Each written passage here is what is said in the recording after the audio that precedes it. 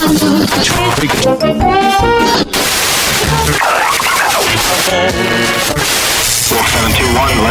final bearing 222. Ladies and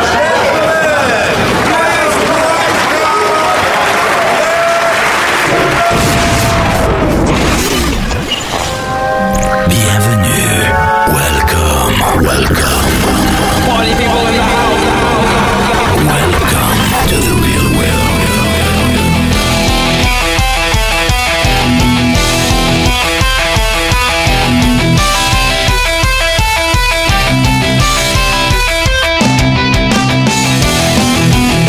Hey everybody, RC Heli Nation version 2.0. I am Dan, and this is episode number 70.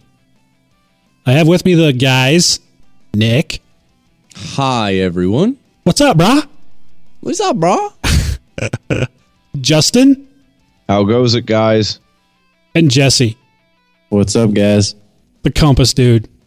Yes, sir. Every week. Every week. Never Never going to change, is it, It dude? never changes, Dan. Oh, well. Life goes on.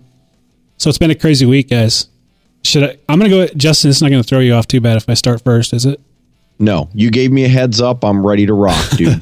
Let's Do you know what's weird about this week? What's that? Is that this is new to all of us. Yeah? How so? What's up? Well, no, I mean, whatever you're going to tell me is going to be a first that I'm going to hear it. Absolutely. And that's kind of... Someone went ninja this week. I did, and that's actually what I was going to talk about. So this is the first time I've actually talked to the guys since we have a production meeting every Tuesday night. And even before that, it was like 2 days of no communication. It's like, is Dan like, is he like making letter bombs and shit, or what's he doing? You know, sometimes you just get to a point where you just need to step back, you know, and kind of take a breather. And it really did me good. So this week I did absolutely nothing heli related. I didn't look at any emails. I'm sorry, guys, if you sent me an email. I didn't log on to the site. I didn't do anything. I'm so far behind, it's ridiculous. But you know what? Today at about 5 o'clock, I was excited. I was like, oh my God, we get to record tonight. And I actually felt the excitement again, which is refreshing. I'm not trying to say it. I don't feel that excitement, but you know, you kind of get to that point sometimes. You're just like, I need to take a breath. And that's what I did this week, guys. Well, good. I was worried. Yeah. Well, I got a bunch of emails actually.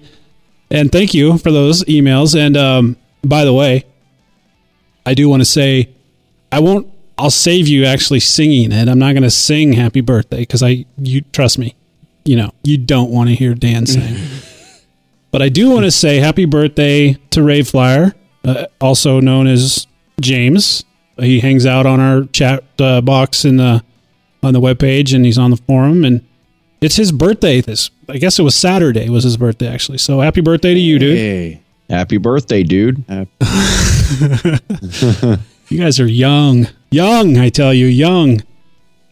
So this week, guys, I did get to go. It's been I kind of feel like I let myself down a little bit because I didn't even do any flying, but I'm going to call it the Justin excuse.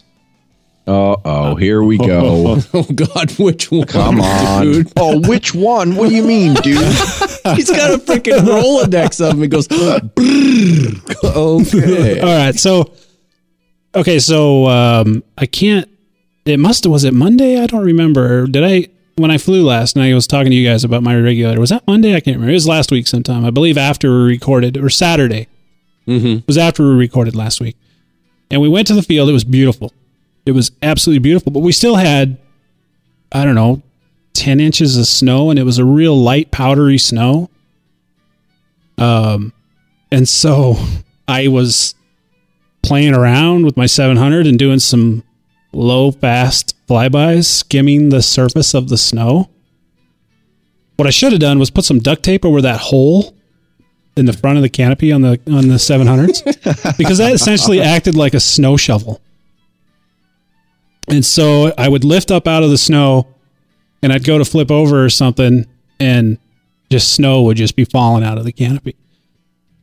So I wasn't really thinking about it. I should have been, but I wasn't. But the regulator is right up underneath that battery tray right there. So right there for all the snow to get on. And I land the helicopter. The guys came out and they shoveled out some pathways and landing areas for us and put the helicopter on the bench, turned the power off, went to bullshit for a little bit, went to do another flight, went to turn the shit on, went to turn everything on, and nothing. No power, nowhere. Batteries fully charged. So that snow that was up in there must have melted in the heat, and the water got inside the regulator. I haven't checked it, and that's kind of my Justin excuse. I just haven't got around to fixing it yet. Oh, okay. I see. He used that in the right hard context. to work I mean, those that was things good. in. Fine. to your Okay. I'll take it. busy schedule of doing nothing. So what I have been doing this week, and this is a throwback to some of you gamers might recognize this, is when I first started playing online games, and I know this has nothing to do with helicopters, and I'm just going to be real quick here. I started playing Final Fantasy XI online years ago. It's a very old MMO, still kicking. Oh, yeah. And I decided, what the hell? I'll fire that up again and see what it's all about. And I've just been having a blast with it. So that's what I've been doing this week. I did kind of start to get back into today I started looking at the forum, and my God, is it just getting busy on that forum? Yeah. Oh, dude, Yeah. it's crazy. Can't even keep up. We have the default at 50 unread posts, and I had 50 unread posts. So I was trying to catch up on that, and didn't get too far there. Caught up on a few emails, and I'm ready. I think I'm ready to rock again. I think it's time to get back into the swing of things. Now, hold on. Here's the key question, Dan. Yeah. Did you sim? I did sim. Actually, I sim quite a bit, and let me tell So you this. you didn't completely break away. No, I don't. I can't ever completely break away, but sometimes you can limit your extracurricular helicopter activities, and that's kind of what I had to do this week. And I found it kind of nice, and I kind of look forward to when I can do it again sometime in the future. I need to visit that monastery and look and learn the art of stepping back. Yeah, It was- no joke. It was really, dude, it was really hard to do. I'm not going to lie, because I found that the computer is such an integral part of what we do. It's communicating with people and checking this and checking that. And it's really hard to sit down at your computer and not somehow find your way to something heli related. And of course, it's like a domino. Once you start, it just continues. But I did. I stayed out of the chat room this week. It was very relaxing, I have to admit. But I'm back. I'm Sweet. back. I'm jealous. Nice. But other than that, you mentioned sim, and I want to give you guys. Actually, I'll wait until we find out what you guys have been doing. But before we go into the news, and don't let me forget, I kind of want to talk about that sim. Go for it. Go for it, dude. All right. So the sim, the what is it? The Heli X sim by Art. What, I can't remember. It's not Heli. It's not X. The Heli. Mac one. That's right. The next Mac. Yes. Yeah. All right, so I talked about it last week, and I was enjoying it, and I'm still under the impression that it's really cool to have a sim on the Mac. I mean, I can still do, in between tasks of whatever I'm doing, I can still get a little bit of simming in, and it's right here, and it's very convenient. I'm not really liking it a whole lot, and I don't know how to really express this. It feels too perfect to me. Does that make sense to you guys? Yes. The way the heli flies. It just, real flight to me, it feels not perfect. It feels like It feels real. it feels more real. And that helicopter, I mean, the sim, I'm noticing that I'm just doing very super precise stops at the very perfect time, and And it just like, I know I can't do that. I can't do that. But yet I'm doing it on that sim. And it's like, it's too robotic. Mm-hmm. And in real flight, it doesn't do the same thing. Yeah. Feels like there's a little slop in there. Or does that make sense? I don't know how to explain it. Well, so it's not just a clever name. It's called physics. There's physics in real flight. That's the term that I hear everyone use. Is it's just got better physics to it. Yeah, and that. Yeah. But I still don't want to discourage you guys because it's still going to help you learn stick, movements and stick memory. There's no question, and it's very convenient for us Mac users to be able to just fire it up right there without having to boot out or boot into Boot Camp or Parallels or whatever your choice of using the lesser OS is. But I'm not feeling it, guys. I'm not feeling it. And I can't, part of it might be because I haven't yet got a dongle to use my radio. Mm-hmm. That might be part of it. I still use it. I still find, though, that if I'm going to be doing some simming, it's going to be on Real Flight. I did get asked a few times if I was on Real Flight this week, and I was, but I didn't do any online stuff. I just wanted to kind of stay away this week. And I did, and I didn't even text these guys all week. No. Yeah, it was complete radio silence. It's like Montana blew up or something. So that's what I've been up to, guys. What have you guys been up to? Let's see. How about Nick? What have you been up to this week, Nick? Let's see. First thing I've been up to was wondering if you were actually deceased.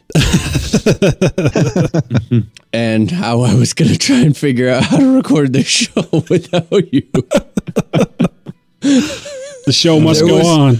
There was mild, I just say mild panic today. This morning, it was like, I kind of had a little conversation with Justin and it was, okay, here's the deal.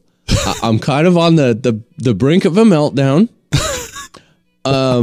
So one of two things is going to happen. I either am going to just completely fall apart. What? Or I was talking with a coworker today, and we figured out that like meth would be a really good option too. Because you see, here's how we figured it. I can squeeze those extra couple hours in the day, if I hop over to some meth. And I've got a pretty good dental plan through my wife, so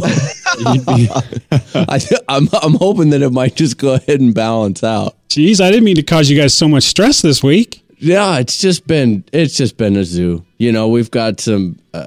Once again, somehow Nick has just sucked himself, and it's all me. It's kind of what I do to myself. I'm a glutton for punishment. Yeah.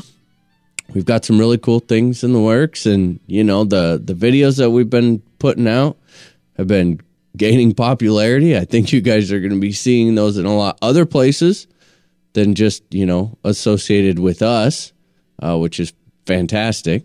Let's see. So Saturday, I got a great opportunity, and hopefully it's one of many to come. Team Gowie pilot, friend of mine. Alvin Chai, he's a Team Skookum. He's the manager of Team Skookum. He came down from Canada, and we got to fly. A buddy of mine, Andy Kim, from down south, he came up. So we were all at the Linden Field flying together, and it was awesome. I mean, it's just, it's great. It's great to be able to actually sit there and just, compare notes with Alvin, not to mention... Dude's got mad skills, yo. Yeah. I mean, He can kind of fly, right? he's got like ninja sticks. Yeah, he's one of those guys. It's.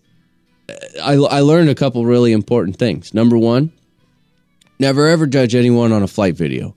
What you see on a flight video, despite unless the person doesn't know that they're being videoed, it's really not how they fly. People tend to be a little bit more conservative in a video and go into a little bit more of what's the more comfortable maneuvers for them. Mm-hmm. And you kind of forget all the cool stuff that you really know how to do and know how to do it well. And when you see someone like that in person fly for the first time, it's just jaw dropping. I mean, you're going, oh, wow, holy, wait a minute. I didn't even know. Hey, you turned it around? Well, oh, geez, yeah, it's crazy. Like the time warp. We were talking about those crazy maneuvers. The new Masters maneuvers, yeah. Yeah, I got to see those. And it was, it's a lot cooler than it sounds on paper. Let's just say that. Nice. Yeah, so that was really neat. And it was a nice day. And I mean, I think we're going to end up spending a lot more time flying together and, doing Skookum stuff and all that good deal. So let's see. Wow. Yeah, I did get in a fair amount of flying on the SXT, the KDE head. I'm going to kind of hold out for the review. I'll drop a little hint. I do not think that I will ever pursue DFC style heads anymore. Yep. Is that all you're going to say? That's what you're going to leave us hanging like that? Well, we had talked about predictions in the last episode on how I figured that it would fly. Yeah. It met all of those expectations. Yeah. I was not that far off in my guess. And I don't want to seal the deal on it. All right. But I won't be pursuing DFC style heads anymore, which sucks because I have 2 other helicopters with that style on it. So I'll be doing some swapping, but let's see. So what else? Oh, I got, hopefully we will be maidening the NX4 on Sunday. Oh, which, I'm pumped. Oh, yeah. I'm really excited. And we did take that video too. So everyone, if you guys haven't seen it, stop by the website. I'll get it up there shortly. We're just doing a last couple little edits on it. It is in the video folder on our forum, but we did take a video of Alvin flying his NX4, which is just awesome. It's such a cool little heli. I mean, nice. It's got good power. It's a little ripper. I mean, it's a blast. I was really surprised that the volume on it is a lot better than I thought. Like, it's actually relatively quiet. Yeah. And it's not obnoxious and mosquito-like. No, it's not. I mean, it's a lot cooler. It gets... Okay, so one negative that I see, dude, when he got done flying that thing, it seriously looked like you dipped it in a 55-gallon drum of oil. It was just dripping. Oh, my God. Nice. Yeah. It was, I mean, pretty bad. It was really bad. And that was with the canopy on, too. Yeah. But then again, he can almost do like a whole entire 7-minute and 20-second flight continuously pirouetting. Nice. Let's see what else. Oh, yeah. So I think I'm going to be maidening the Goblin, too. Oh, yeah? Yep. I kind of got everything, all the rest of it. I nutted up this week. I had a really hard time making this decision, but I was extremely impulsive, and I went ahead and I got a Contronic HeliJive 120 for it. Jeez. That's the way to do it, man. Go. Did you mortgage your house for that, or what did you do? Well, when my son comes back off of lease, I'm hoping he still remembers me. No, you can just say, well, here's your college education, kid. Sorry. Yeah, I needed this. I needed it. So Watch it fly. Controller. Yeah, no, I don't know. I wanted to get it flying, and it's, when you're doing Contronic is kind of the base, for all governors. It's like the base of what everything's compared off of. Right. Yeah. And, a lot of times when you get so involved with one brand of one thing, you get very skewed reality, of what else is out there. I learned that with, like with the Beast X, with a couple other things too. So I figure this isn't normally my style. It's way overpriced. It's not what I would probably pick and choose, like building another model. But it's kind of like if you want to if you want to work with a company and help them design a fantastic functioning governor, there's nothing better than to be able to back against your competition. Right. So this way we'll be able to do that. So yeah, hopefully I'll get that maidened. I think we've got a couple sets of spin blades coming, actually. Yeah. Nice. Yeah, we're going to get Jesse a set of the 610 matte blacks. And I think I'm going to grab a set. I think there's 700s of the matte blacks. Mm-hmm. So Yep. be chucking those around a little bit. Should be good. Man, it's been a busy week. Yeah, I was going to say, Jesus, man, you've been busy. Yeah, no, it's been 1 o'clock, 1:30-ish every morning. I mean, till every morning, just either building or working or talking or helping everyone. So I'm a little bit behind. I apologize, everyone. We're getting there. We'll have to clone you. Dude, it'd be awesome. Because then maybe I could get some sleep Yes. and not have to do math. I wouldn't suggest the meth route. It's got some side effects that might You be could less start than desirable. Start a campaign. Let's save Yeah, Nick. like my wife comes in. Where's the TV? and who's that crack horse sitting on the couch? Yeah, exactly. Where's And is all she our live? silverware? Where's your wedding ring? Yeah. Huh?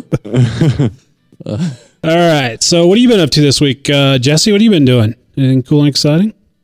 It's been a pretty busy week, I guess you could say. Last weekend I got out Saturday and Sunday, got some flying in. Unfortunately, I started the weekend with 3 flying helis and ended the weekend with 1. Oh, Yeah. So, not quite the picture perfect successful weekend, although I did get a lot of flights in. the 7HV went in, didn't it? It did not go in, but I did strip out a tail pulley, the one in the back there. That's that And- less than quality compass gear you're flying. Yeah, you got to explain Well, that's what one this would think, Jesse. at first. But actually, I determined it to be.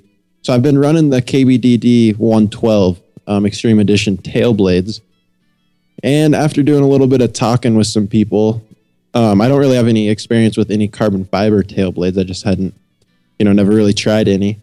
I came to find out that the KBDD tail blades are about twice the weight of a carbon fiber set of tail blades, and that extra weight happens to put a lot of extra force on the tail pulley. So I was working on some Paro flip reversals and went, I was going full right rudder doing Paro flips, went to go full left rudder, and the heli just went, just stopped. So You got to throttle set hold. up. There's a little more to that story, though.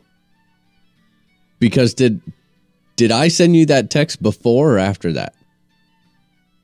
We talked before this. Okay, yeah, because I went out, I got a set of these, because I've flown them before, and I mean, I know you guys remember this. I was swapping tail blades at the last Snohomish or Othello or whatever it was, left and right. And I just kept going back to like the Edge 115s, and there was something about the KBDDs that just wasn't working for me. And so I took a break for a while, and now that I've had a bunch of flights on mine, I went back and I got another set. Because I got a real problem spending $30 on a set of tail blades. I mean, it pisses me off. So I really wanted these things to work. And I put them on one flight, and it was like, no. I mean, end of story, no. They're twice as loud. They sound inefficient.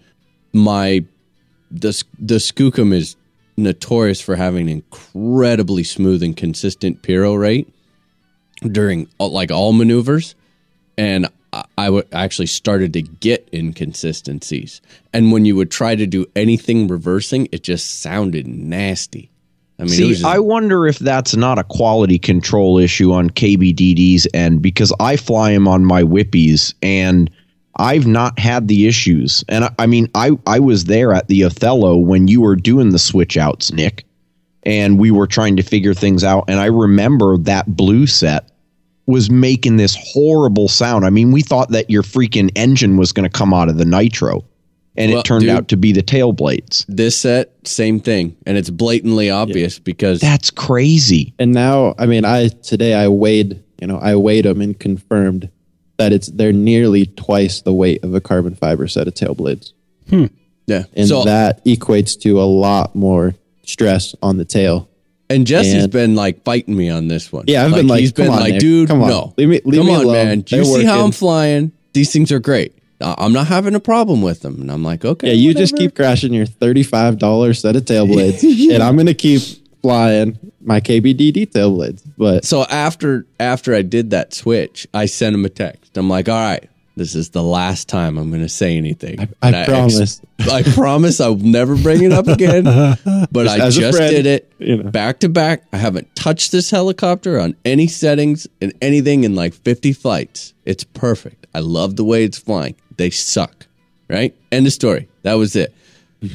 And a couple hours later, I call. You'll never guess. he goes, dude, you wouldn't believe this. And then he had even talked to, was it Dave? Yeah, so this, just to add a whole nother level to this, that morning, so Nick calls me. He's like, dude, the KBDDs suck. I was flying the edges. They're great. I would recommend as a friend looking into some carbon fiber ones, knowing that I'm working on reversals. Yeah, and it's that not type just of stuff. edge, just carbon fiber and jet. Yeah, just carbon fiber tail blades. I'm like, well, Compass makes a set of carbon fiber tail blades. So maybe I'll give, Dave a call, see if I can get the scoop on those. So I was talking to Dave after Nick had called, and he had even said, yeah, I tried the KBDD tail blades once and stripped out a tail pulley. And I'm Doing like, oh, reversals. yeah, kind of brushed it off, whatever. Still trying to keep my mindset that these KBDDs were working for me. And then I go out to the field and, well, I did the exact same thing. So he got Hold on. quite a kick out of that when I called Dave and told him that. But What is the tail pulley made out of? Plastic.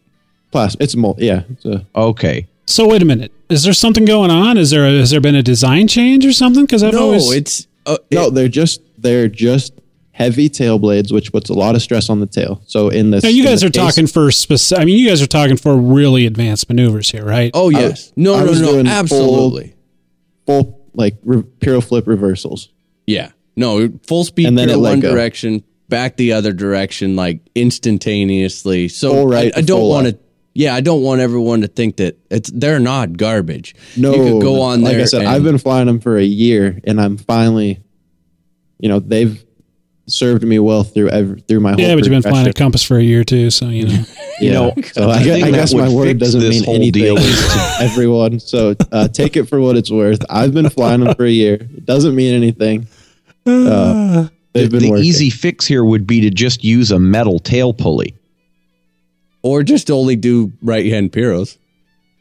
Yeah. Huh. So long story short, I got some carbon fiber tail blades installed, new pulley installed. Nice. We'll see how it goes this weekend. Anything else been going on, Jesse? Well, that gets us through Saturday. All right. So now, We've got Wow. two more to crash here. I promise it gets better. So I go out to the field Sunday. I grabbed the N5 and the Warp, which made it through Saturday. And about fourth flight of the day, I'm just to the point where I'm like, the Icon is flying very, very well on the N5. It's completely tuned, and I'm finally just flying it, not worrying about tuning or anything else like that. And I'm inverted doing TikToks, and I'm pulling it back towards me so the heli is inverted. And I hear this weird kind of catching metal click sound. I'm like, oh, that's not good. So I immediately hit throttle hold, and the motor shuts off before the heli even gets to the ground. So I walk out there, pick the heli up, walk back to the bench, and I just try to turn the motor over by hand, completely locked up. So first thing I do is I pull the pipe off. I'm like, I'm going to look in there, just kind of see what's going on. Pull the pipe off, look at the exhaust port on the motor, and I just see metal shavings sitting all around the exhaust port. Uh-oh. And that's when I knew it wasn't going to be good. Nope, that's never good. So I took the motor home, tore it out of the heli. The motor is now sitting in the garbage, not a single usable piece in the motor. Oh boy. And then, so that was Sunday. Fast forward to today. I was just I was looking at the piston and noticed that you know those little retaining spring clips that go in the side of the piston to hold the pin in? Right. One of those was missing. Ugh. So my theory is that while the motor was running, one of those came out and cycled through the engine and tore up a bunch of stuff. Oh my gosh. So I now have a new OS 55 sitting in the N5. Nice. Oh man, Well, that's a bad day. Yeah, so that, kind of a little bit of a rough weekend. So, but everything is rebuilt back together, and we'll see if we can make it through this weekend. sounds real good, dude. How about Justin? What's Justin been up to this week? Well, not nearly as much as everything that just went on right there. No shit, right? But okay, so I do have a couple of cool things. The first and most important, since we've been talking about this, I've got a nickname for Nick. Ooh. Oh, Yeah. Uh-oh. So here's the deal, right? Sometimes nicknames are just sort of generally descriptive and literal. Justin No Fly, right? Jesse the Compass Guy. Nick's is a little ironic. I think it's going to be Nick No Talk. Nick No Talk. Because, man, he is good at talking. I mean, not only did he talk for like 15 minutes in his section, but he found a way to butt into Jesse's section and talk for another 5. And what's worse is that on a week where, so, you guys go back through the episodes in the last few weeks, and when Dan asks, so Nick, what have you been up to, dude? Oh, not much. And then what ensues is a diarrhea, 20-minute description of what he hasn't been doing that week. It's Dan's fault. It does it kind of feels like we're catching up. I mean, It is. Don't It's hate Dan's just 'cause- fault. If I would have had someone to talk to all week, then it wouldn't be that bad. Right. No, you're right. That's it. saving it up for the weekend. Well, I mean, you're over here, you get me all spun and cracked out on all these projects, and then just leave me all by myself. It's like, what do you expect, man? It was beautiful. Like a time bomb. I suggest you do what I did this week, Nick. It's a lot of fun to just not do anything for a week. Off the grid. I do not have the self-control to do that. I don't have time for that. I don't have time. Don't have time to do nothing. Yeah, I don't have time to do anything. Are you kidding me? The only thing that does suck about it is you kind of forget that there are people that worry about you. And you get those emails, and on top of that, when you do decide to come back and you look at your inbox and there's like 450 emails in there. Not those aren't all podcast emails. Those are just everything. And then you got to go through all those and find the important ones and get rid of the junk. It's an overwhelming task. Plus, I just have been incognito. It's been nice though. I'm not going to lie. So anything else, Justin? What have you been doing now that you've given us Nick's new... I like that nickname. Yeah. Nick No Talk. I'm not saying shit now. I don't believe that for a New York minute. Yeah, you'll believe that about as easily as me saying I'm not going to sell a helicopter. Yeah. Keeping those New Year's resolutions. That's right.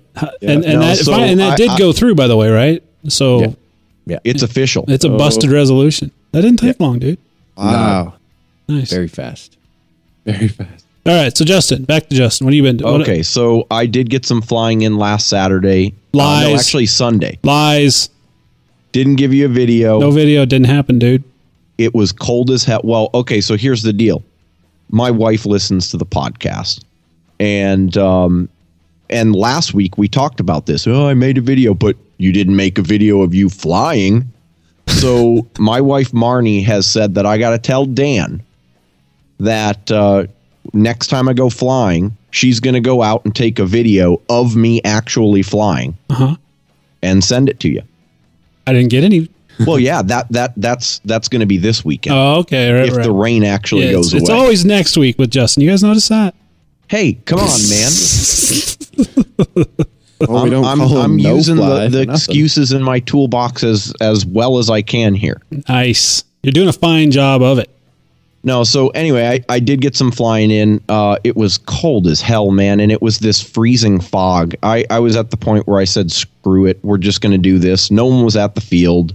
I had ice on certain parts of my heli after it sitting there cooling down for a little bit. But what was great is that I think I have actually finished break-in. Oh. I am now down to what seems to be an immeasurable amount of break-in fuel left in that can, and I think I'm just going to call it good and transition over to the it's time synthetics. to crash it again. Start again. so you can break it in I again. wasn't going to say that. But I'm glad you did. Jeez. About time for that sucker to go in. Where's the mud when you need it? Oh man. Poor Justin. Sorry. Yeah. No, that's okay. I didn't start it. So a couple of other exciting things. I got a hold of the beta version of the new firmware on the Heli Command. Yeah. So I'm going to be testing that out hopefully this weekend and for the next few weeks here. It should be going live soon-ish, but we're not sure exactly what the date is yet. So I'm pretty excited to see what all the major changes are without going into too much detail because I can't.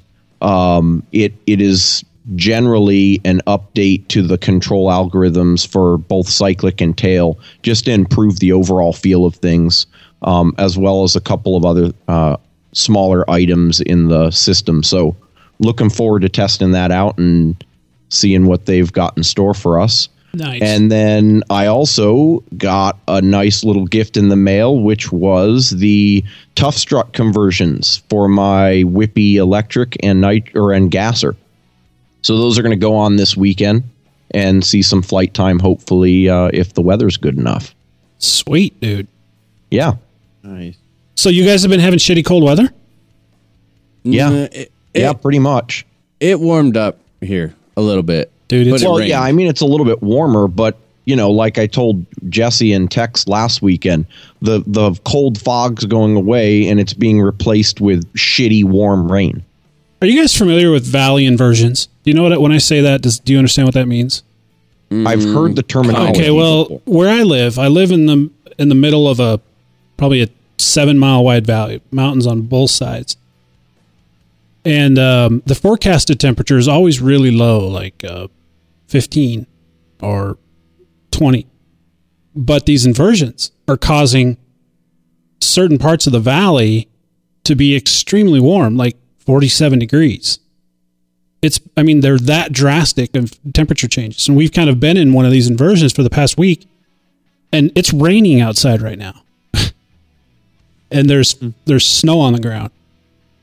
It's just been strange weather up here. But You think it's going to rain all the snow away or not? There's not enough rain. well, what it's going to do is it's going to cause a shit ton of pulled up water and ice because the inversion is going to go away and the cold weather is going to come back. And now we're going to have these ice skating rinks all over the place. But Yeah. Airplane auto time. yeah, I don't know. The field I think is going to be clear because there's no place for the water to actually build up on the field. It drains off to the sides. But I don't know. You know, every day we're one day closer to spring, It's true. and it's Can't beautiful. wait. Oh, I know, man. This is going so fast. Anything else going on, guys? Before we go into the news? Actually, I forgot one thing, Ugh. which Nick's gonna laugh at me at this because he's been giving me crap for 4 months, 5 months. I finally sent in, and Dan, you were there too at the HeliPros Fun Fly. You know, I was having problems with that Castle speed controller. Yeah. I finally on Monday sent that thing in Right on time. right on time. I mean, you know, it'd been sitting in a drawer since literally, I think I pulled it off at the HeliPros Fun Fly and it just been sitting there. Did you get that out of Justin's rule book? Yeah.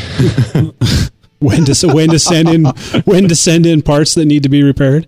4 months later. So I finally got a chance to send that in, and I just want to give them a shout out because today they received it this morning, and by today at noon, I already got an email saying new one's on its way back. it's always great to see customer service like that. So Let's step back in time a little bit. Back when all the fiasco was going on with the ICE, HV80 and 120s, before the version 2s came out, I sent mine in. And it took a mere 3.5 months to get it back. wow. Because they were so backed up with. Yeah, that was in the middle of a mass recall.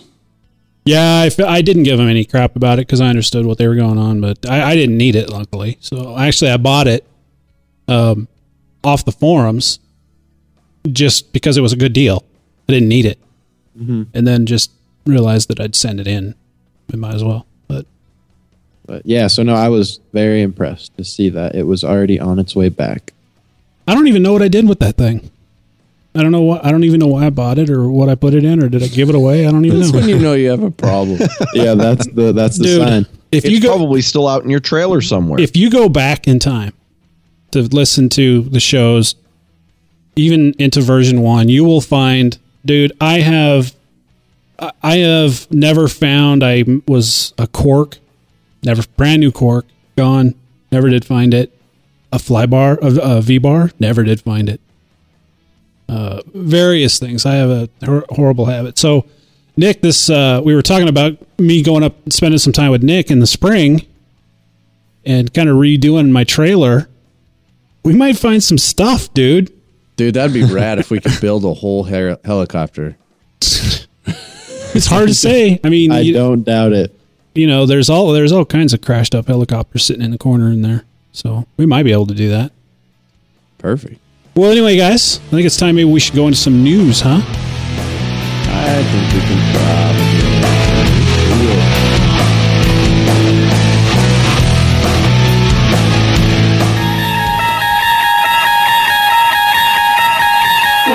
Somewhere on the other side of town lies a helicopter, broken, bent, and clinging to life. How it got there is a mystery. Was it a lockout or just dumb thumbs? One thing we do know, though, is the only chance it has for the right parts to bring it back to life, helipros.com.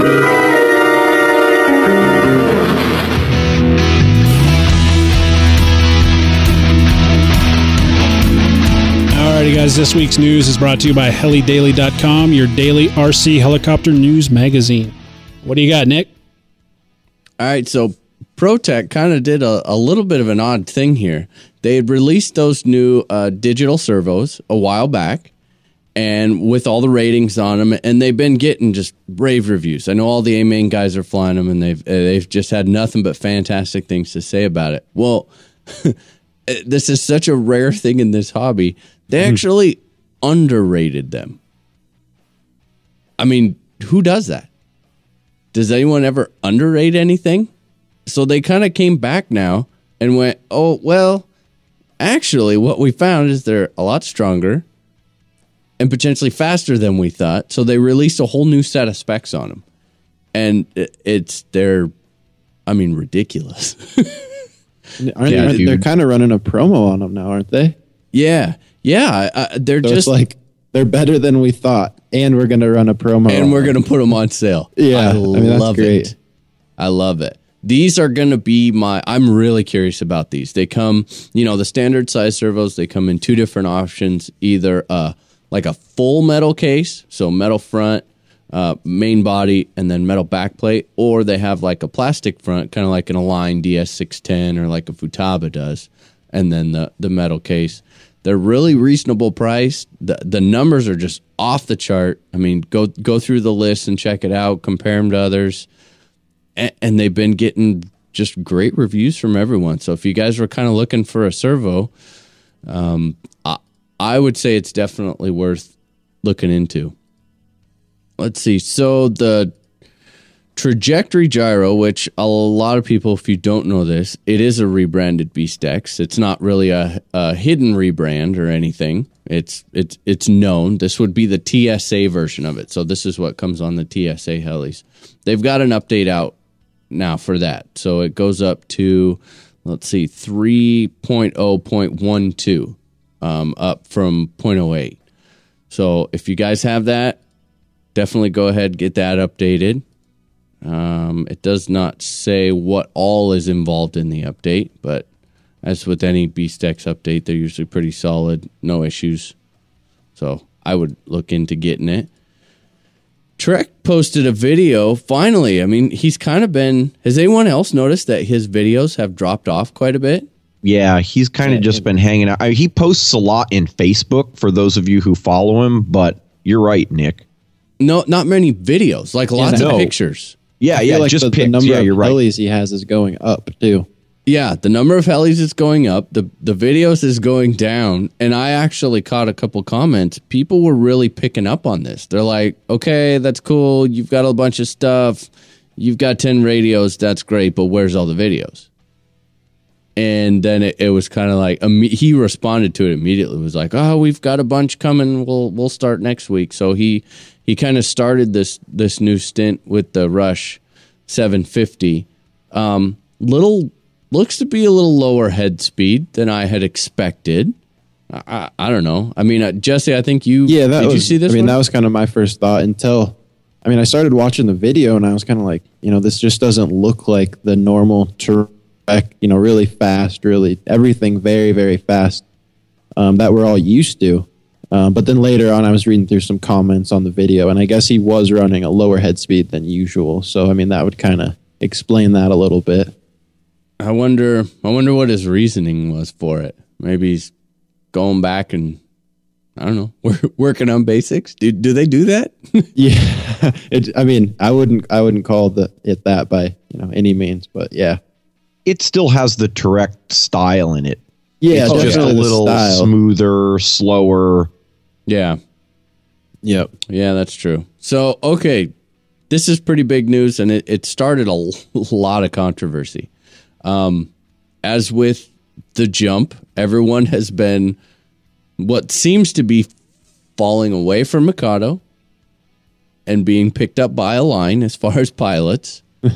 Another Mikado pilot, Ben Storick, just hopped over to a line. And there was a thread in Run Rider about this. Dino Spadaccini went in there, made an announcement, and wow, these Mikado guys they're not very happy. Apparently. Yeah, Yeah, that's but it's like, it's kind of what we had talked about in our predictions. Aligns, their quality is not what it was, a couple of years ago.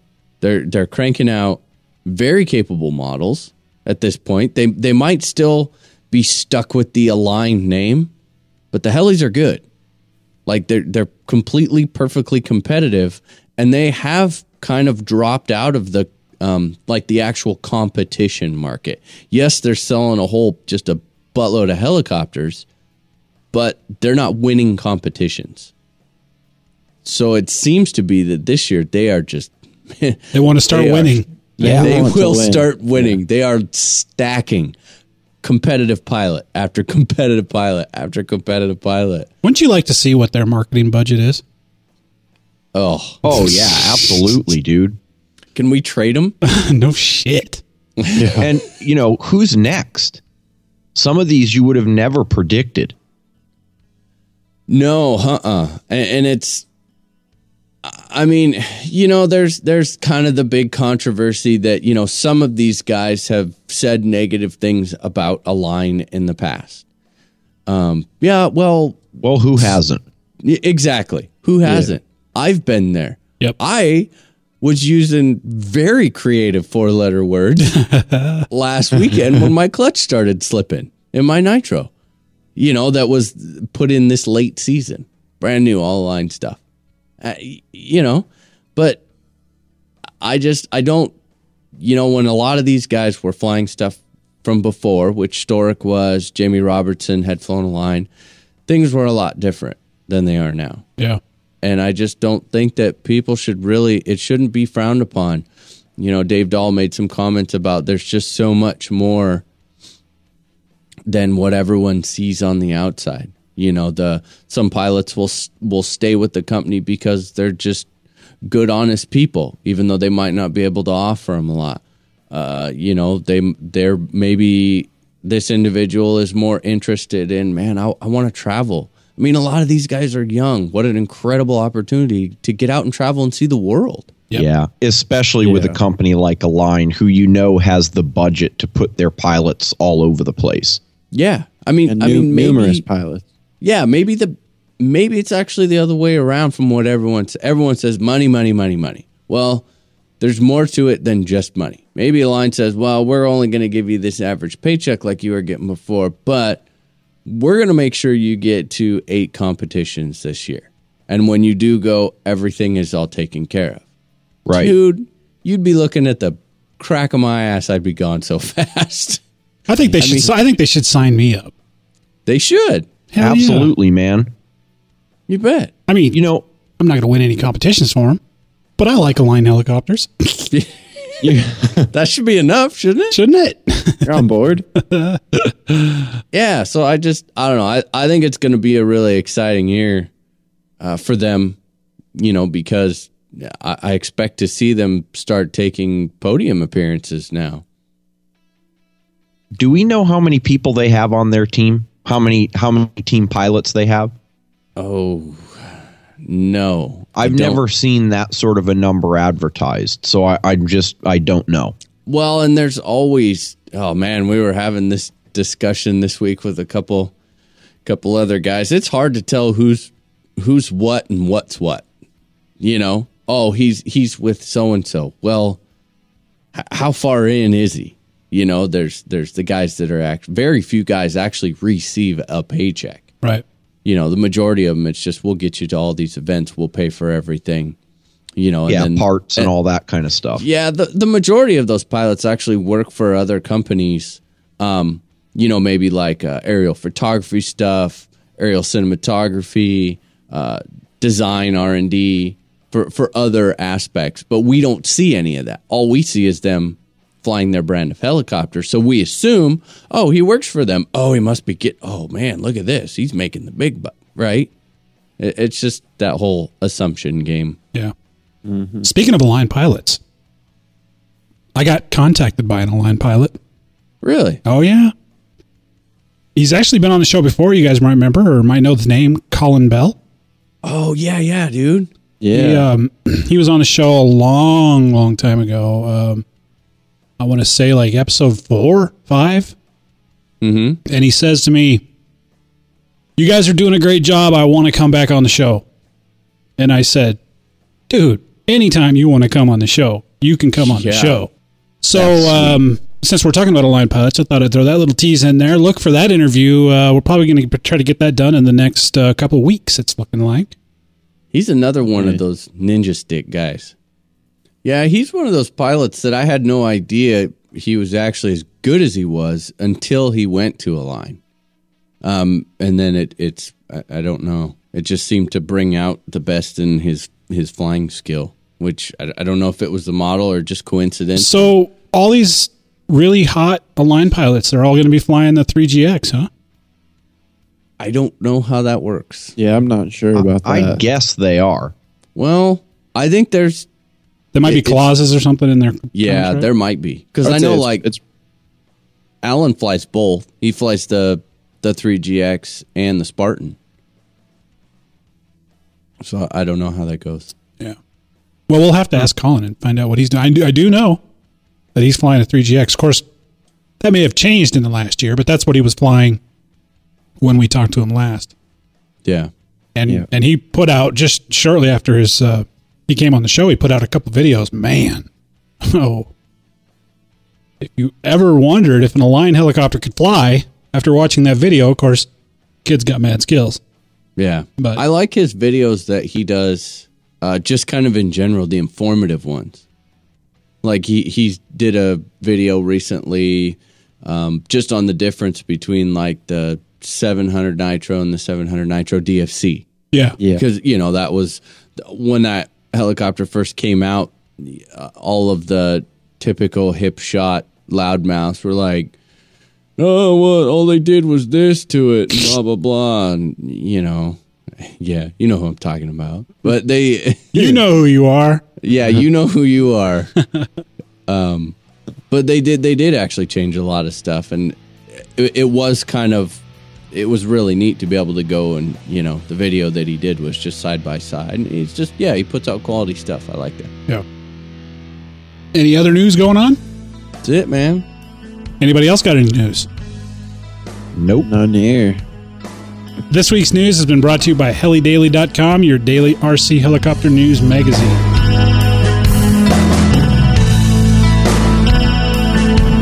Hey, this is Kerry Shirley with GasPoweredThoughts.com. You're listening to RC Heli Nation.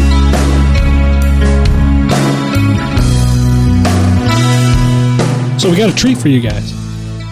Oh yeah, a little bit of gasser love. You guys like the gassers. I know you do, Justin.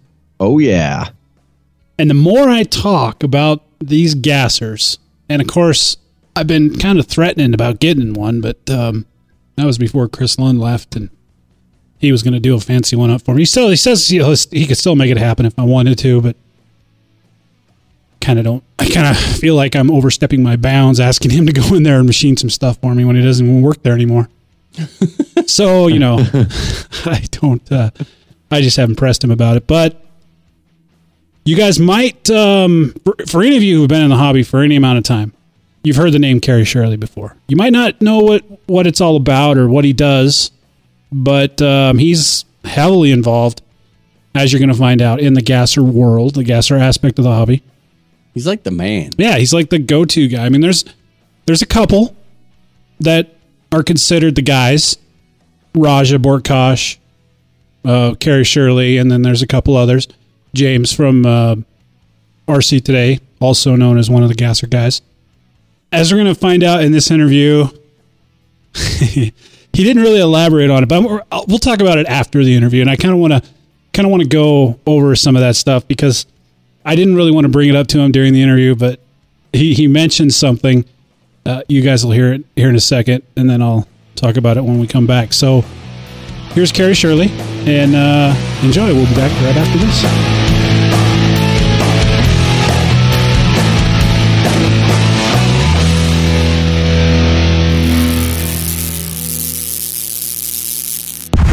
Shit, guys. I think I need to get a new charger. Well, hey, Dan, why don't you head over to Progressive RC and check out that new iCharger 4010 Duo that they got over there. Looks to be a powerhouse. And dude, while you're at it, check out one of his charger case combos as well. They're great looking. I know, man. Those things look sweet. I think I'm going to do that right now. www.progressiverc.com. Check them out for your charging needs.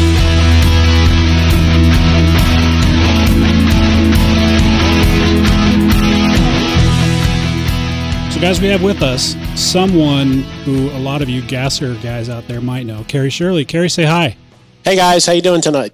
We're doing pretty well. It'll just, for those of you who aren't familiar, Kerry Shirley is like one of these guys in the hobby. He's like the go-to guy when it comes to gasser questions, stuff like this, tuning and various different motor questions and airframe questions. You help a lot of manufacturers, don't you, Kerry, with their designs? Yeah, I've been working with miniature aircraft for a number of years, and recently done some work with Helibug and some of the other conversion guys that are coming into the market.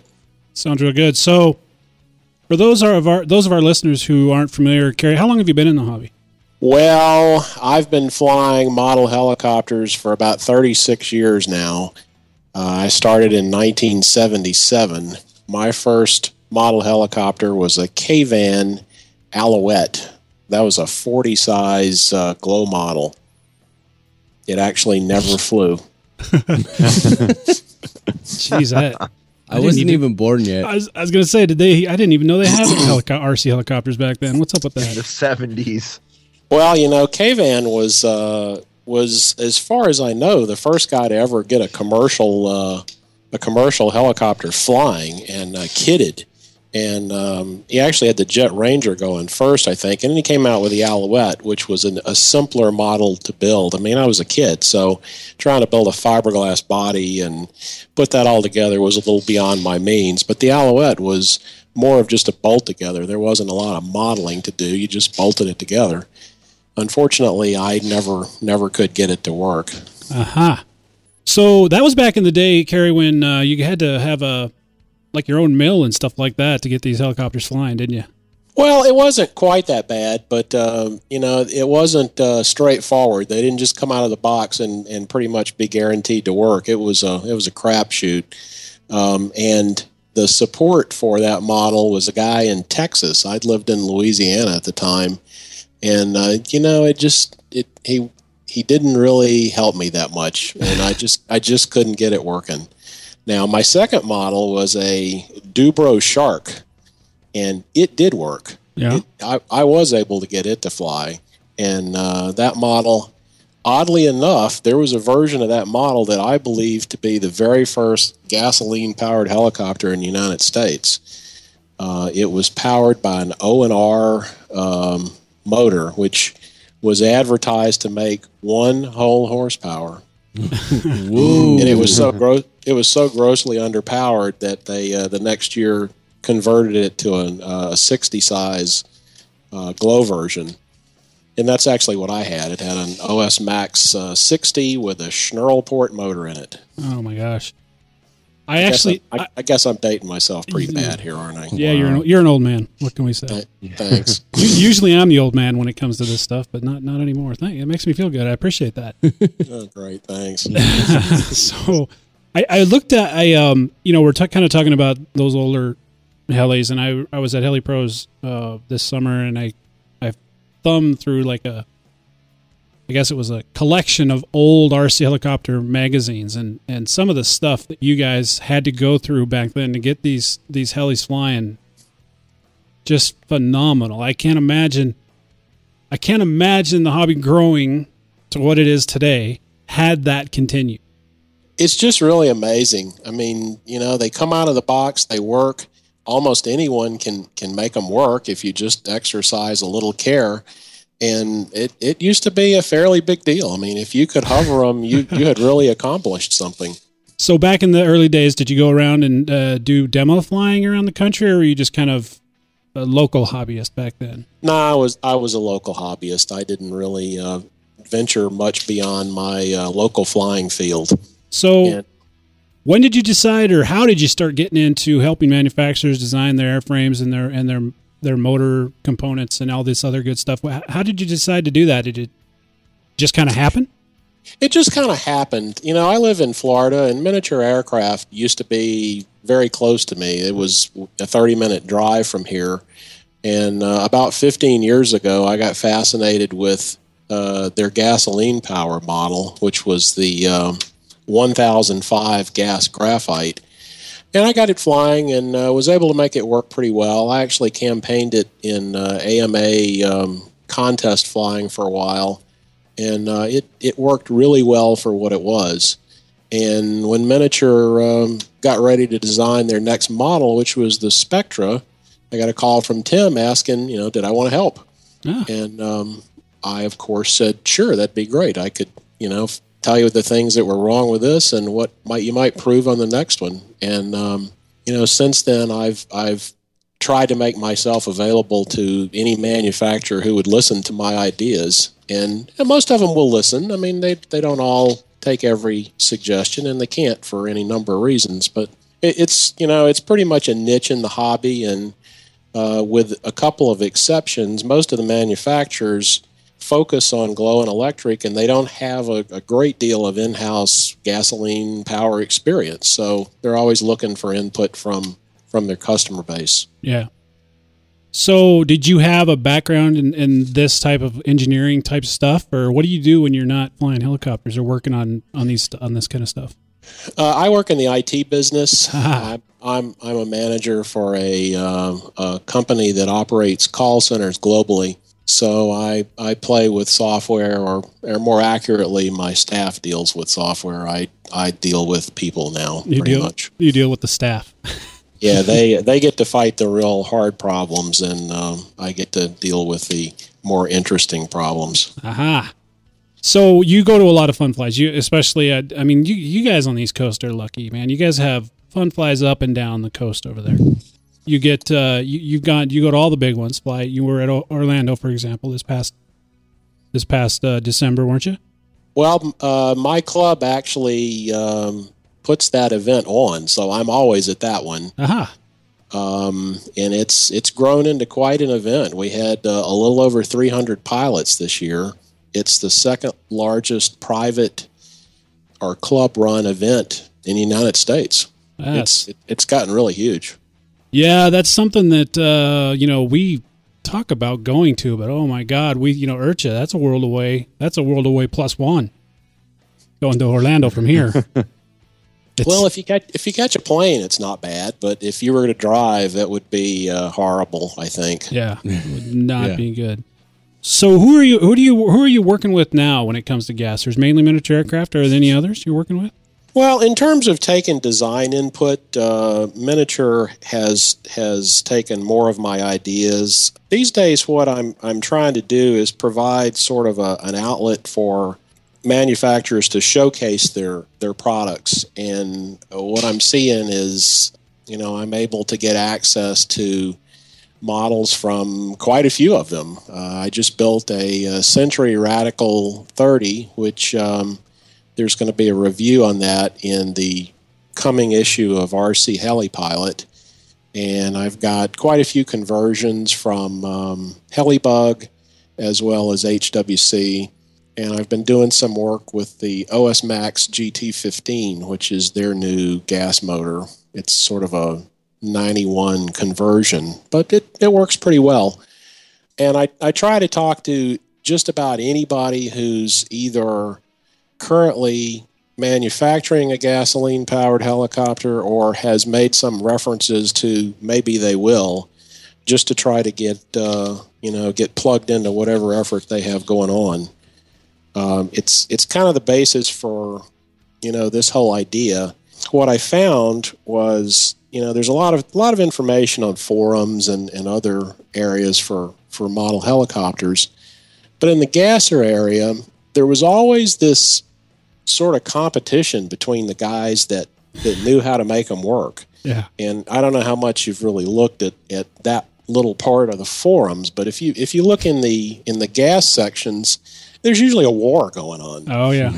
People are throwing bombs at each other. And what I saw when I looked at this was, here's somebody who wants to try a gas-powered helicopter, and so they look into the forums to get some help, and they see these guys trying to kill each other and telling each other they're morons and they don't know what they're doing, and they get discouraged and walk away. Like, why do I want to be in the middle of this? Right. So it occurred to me, well, if I could start something that focused on just this and would provide, a method for doing things that was at least reliable. I mean, I don't claim to know everything there is to know, but I can usually provide a method that will work and it's reliable and people can try it and they'll have success. So what I wanted to do was put that together, and that's really how the whole gaspoweredthoughts.com thing came into play. Yeah, and of course you got a big support forum over on HeliFreak. I do. Yeah, and I just want to let our listeners know about that. Of course, if you're interested in gassers, you can go check that out. I mean, there's a lot of good information there for you gasser guys. And as you may know, Justin actually has a gasser, a MNA gasser. I did not know that. MNA. That doesn't sound right. MNA. Yeah. That's the French version. I'm renaming it, dude. And I actually have tried gassers. I've had a couple. I had an RJX gasser. Sorry. Yeah. We hear that a lot, too. We've talked about that a few times. It was an interesting attempt at a gasser. The model itself flew pretty well. They just didn't spend enough time on the conversion. They needed to spend a little more time with getting the motor installed properly and the cooling system and the clutch for it, and it probably would have worked okay. Yeah, they essentially took their Extreme 90 Nitro and drilled a couple extra holes in it to fit a gas motor. That's about right. Yeah. And it obviously didn't like that very much. And you mentioned the cooling. I could not keep that motor running without overheating. It was just anyway. And then I had a Bergen gasser, which was a really good helicopter. I did have some airframe issues with that helicopter, and as we all know, Bergen's been around a long time. A lot of satisfied Bergen customers out there, that's for sure. Chris does a good job with his models, and he does a great job of supporting them. Oh yeah, he does good customer service. There's no question. Miniature Aircraft being right here in Montana, we really support those guys. I mean, we're really excited and hope that things go well for them. And there's no question. And we think here at the Nation, we think that they kind of revolutionized the gasser in this hobby, because they're like the first one to really offer a very well performing gasser, and it's been a hit. A lot of people are really enjoying their miniature gassers. Yeah, the 1005, there's thousands of those things flying still out there. Yeah. And I know Tim had tried before he sold the company to sort of not support it anymore, and and talking to the guys in Montana, they're still getting so many requests for parts that they're making parts for it. Right. And because it's an XL, lots of the parts are interchangeable with later models anyway. So it's pretty easy to keep those things flying, and some people have thousands of flights on them. Yeah, Raja. Yes, he does. Yes, he does. The thing about the gasser that just, the MA gasser in particular, the Whippy, that thing really just don't you think that it just really brought gassers back to the table? I mean, it really kind of helped people understand that, yeah, we can do gassers. Well, when Chris Stevenson started designing that thing, it had an advantage that none of the previous miniature gas helicopters had, which was the guy who was actually making the drawings, loved gas helicopters, flew gas-powered airplanes, and was really interested in making it work. And the first Whiplash was the Whiplash gas. Yeah. That prototype flew before anything else at Montana Fun Fly a couple of years ago. Yeah, I was there actually. Oh, okay. So you saw it. Yeah. I was very impressed with it when I first saw it. I was, in fact, shocked that it was a gasser watching it fly. Several things have happened over the years. Like I'd said earlier, the very first one, the Dupro Shark, was really heavy and it was underpowered. And almost every model that followed that, no matter who made it, was too heavy, didn't have enough power, and had all sorts of interesting mechanical problems, cooling and clutch problems and other things. And in the latest generation, both Miniature Aircraft and Century, and those in particular, have really solved most of those problems. Now, they don't make 9 horsepower. You can't take it out like a Whiplash Electric or a Goblin 700 and just do crazy stuff with it, because it doesn't have 9 horsepower. Right. They're making 4 or 5 horsepower. But they really have improved their performance. They've pretty much eliminated all of the technical problems.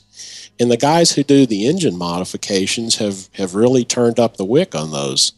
They run smoothly, they're reliable, they make good power, they just work.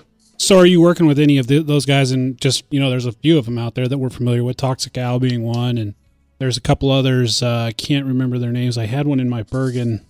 Oh, Al from Hanson. Yeah. I don't know if it was what was the other one? There was a third one too.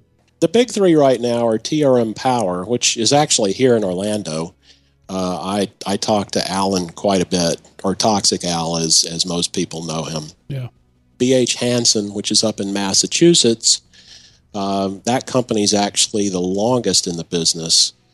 And HWC, which is a division of Century, has just gotten into the engine modification business in a pretty big way. They are providing pretty much every level or every displacement of these motors now, from the 20cc up to the 29cc, in various states of tune and balance, with electronic ignitions, and they're all done with CNC machining, and they're fairly new to the market. I've only run one of them for a short period of time, so I don't know.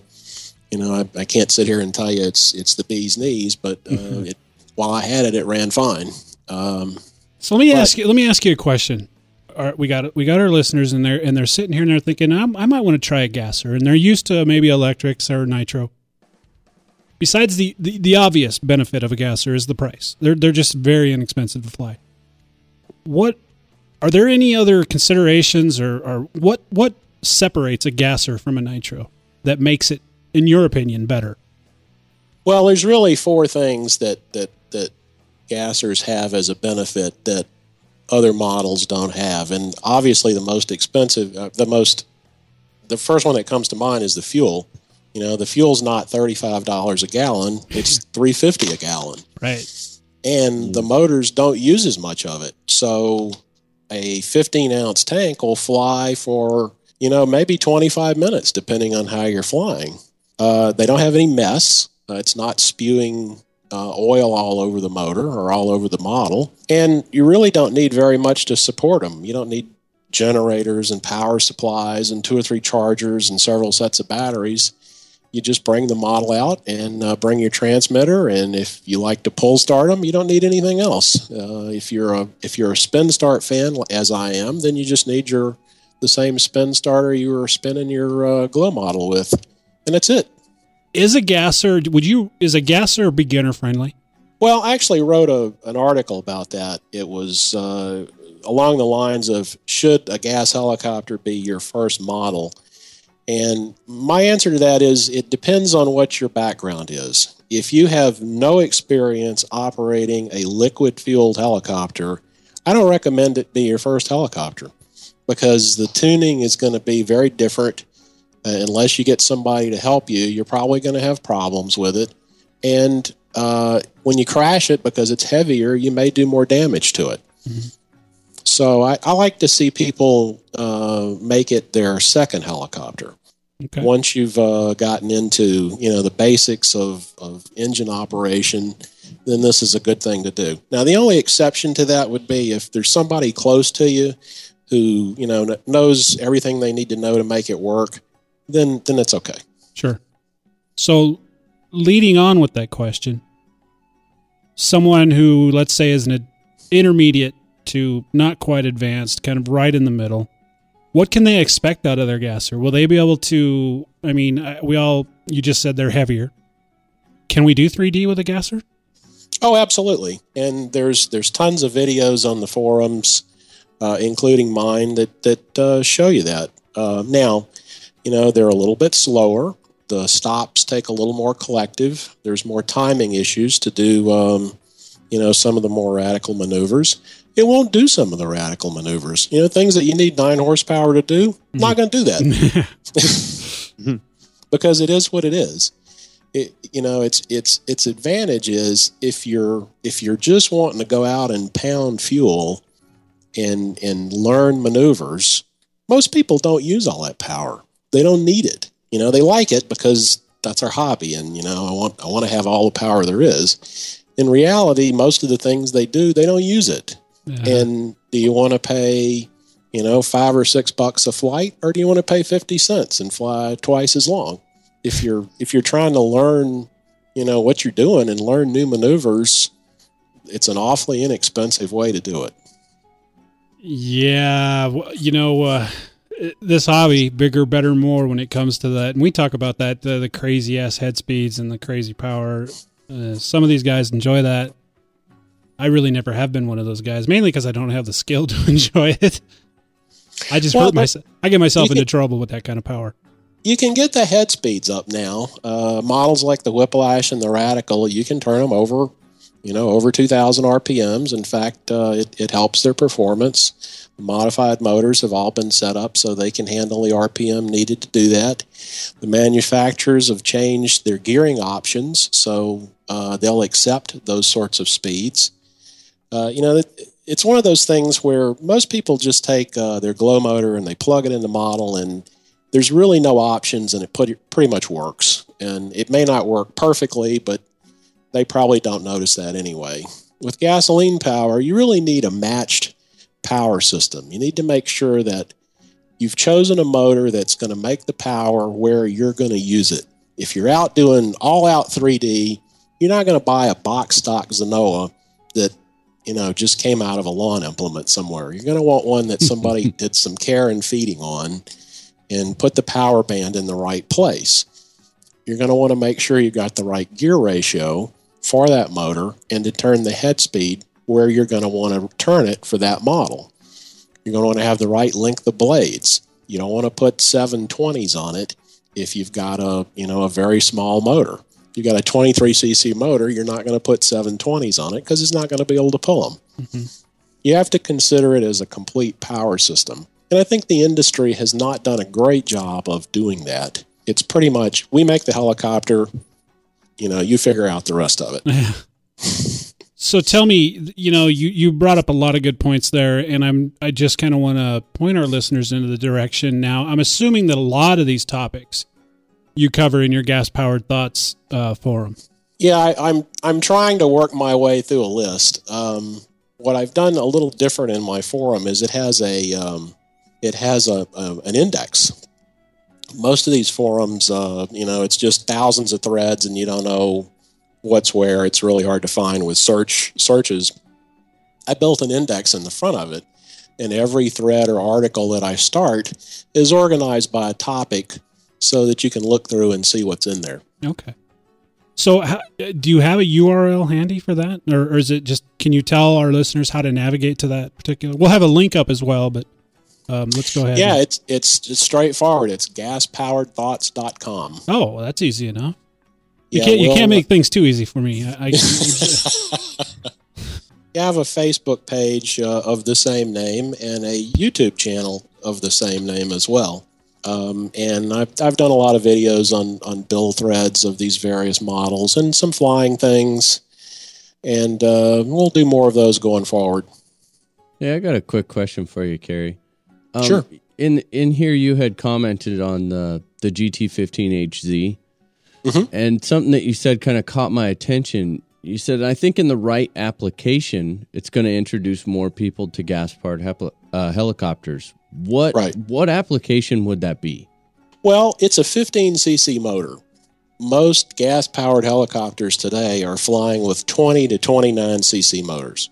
So the 15 has proven to work fairly well if you're doing sport flying in a large 700 class model. If you're doing basic aerobatics, loops, rolls, stall turns, that kind of stuff, it's probably going to make you happy. If you think you're going to go out and fly it like your 9 horsepower Goblin, you're going to be really disappointed because it doesn't do that. It's like a flashback to like the Fury 60 days. I think it makes sort of equivalent of about a 70. Okay.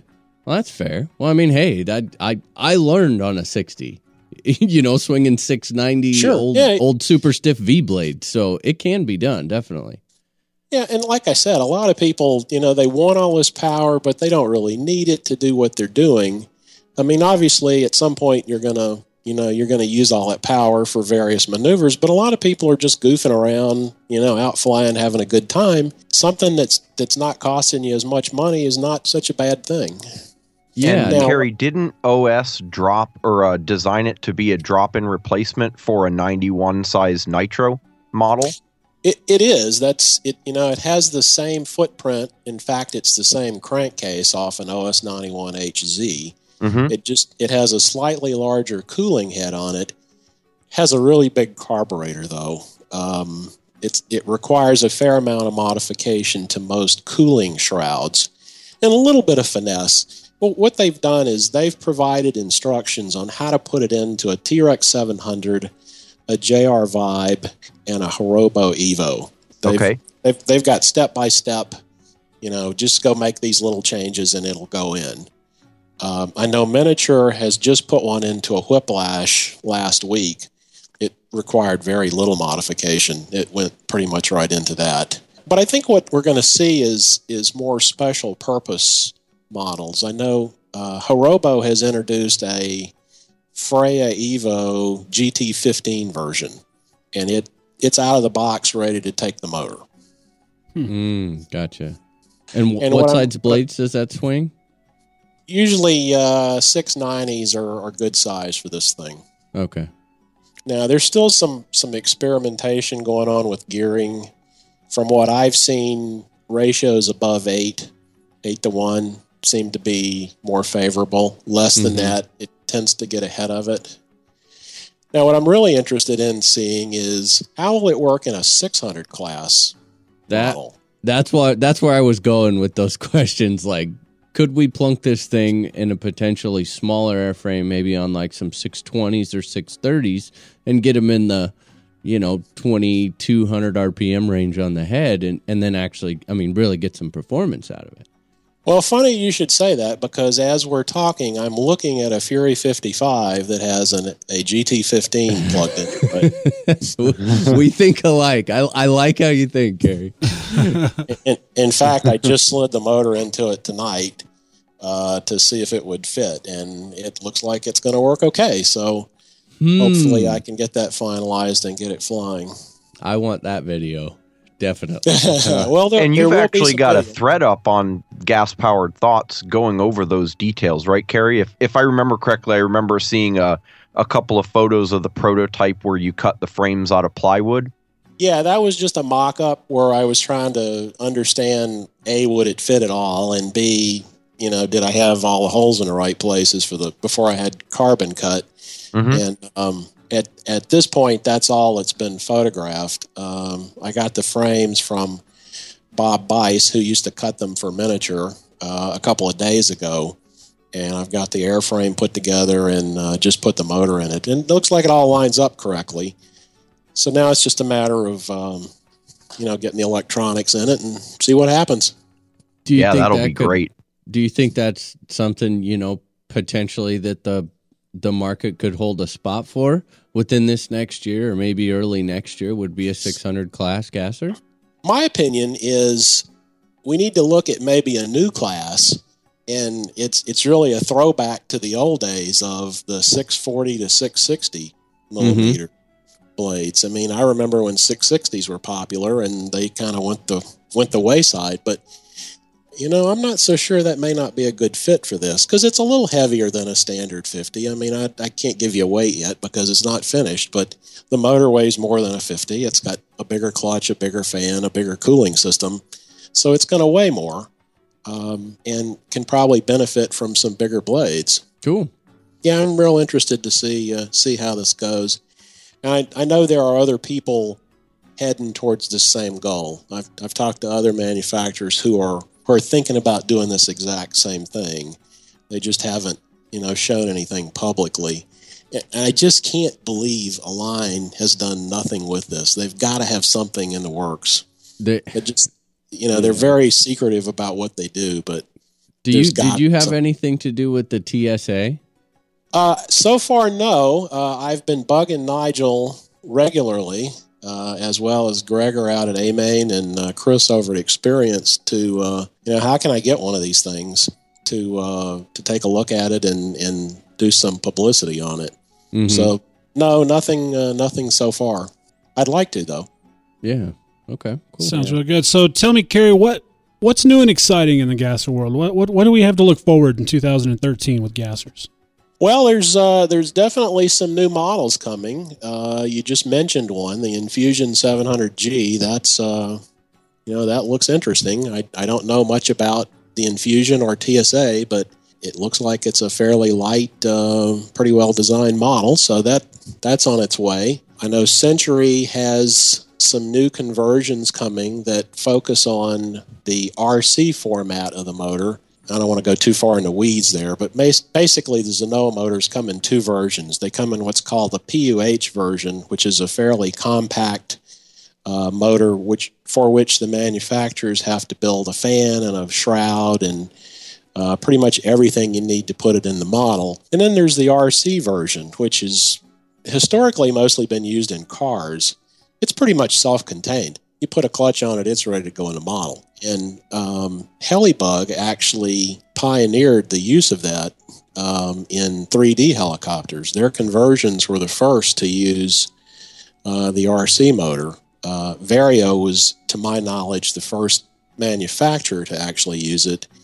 But their models are really large and heavy, and they're more sport and scale type flying. The Helibug conversions were focused more on, high performance flying. And then Chris came along with the Whiplash and used it there as well and upped the performance again.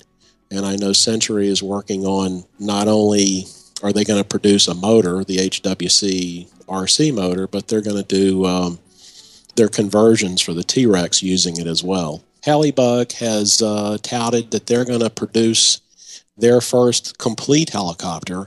They've always done, conversions based on T-Rexes or Raptors, or they even did one for the Spectra, which worked really well. But he tells me he's going to produce a complete model this year.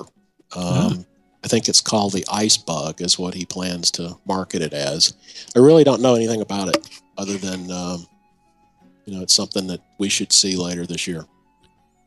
That sounds real good, Kerry. Well, I want to thank you for spending a little bit of time with us. But before you go, I want to kind of let our listeners in on something that you and I had talked about, and I'm really excited about this. We've been getting more and more Gasser listeners. I mean, they will contact us telling us, hey, you guys need to get a little more Gasser stuff on your show. So I talked with Kerry for a little bit, and we're going to, over the next few weeks, we're going to work on some segments, and it's going to be a monthly thing where Kerry's going to come on, and he's going to talk about a Gasser topic for about 5 minutes. And thank you, Kerry, for doing that, because our listeners will benefit from that greatly. Mm-hmm.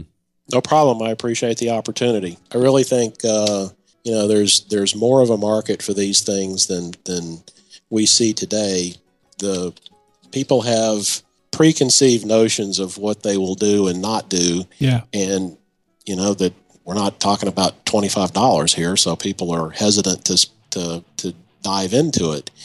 But my goal has been to do two things. To first provide a reliable source of information if you're trying to understand, what do I need to do to fix it, or what would I do if I wanted to do this? And second off, just get information in front of people about what it's about. This is it. This is how it works. Sounds real good, Kerry. Thanks for coming on, and we look forward to your segment in the future as we move along. And as always, anytime you want to come on, if you've got something you want to talk about, the mic is yours, man. All you got to do is let me know.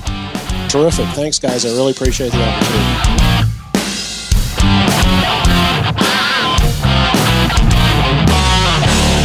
And you know what, Nick? If I puff one more set of lipos, I think I'm going to go insane.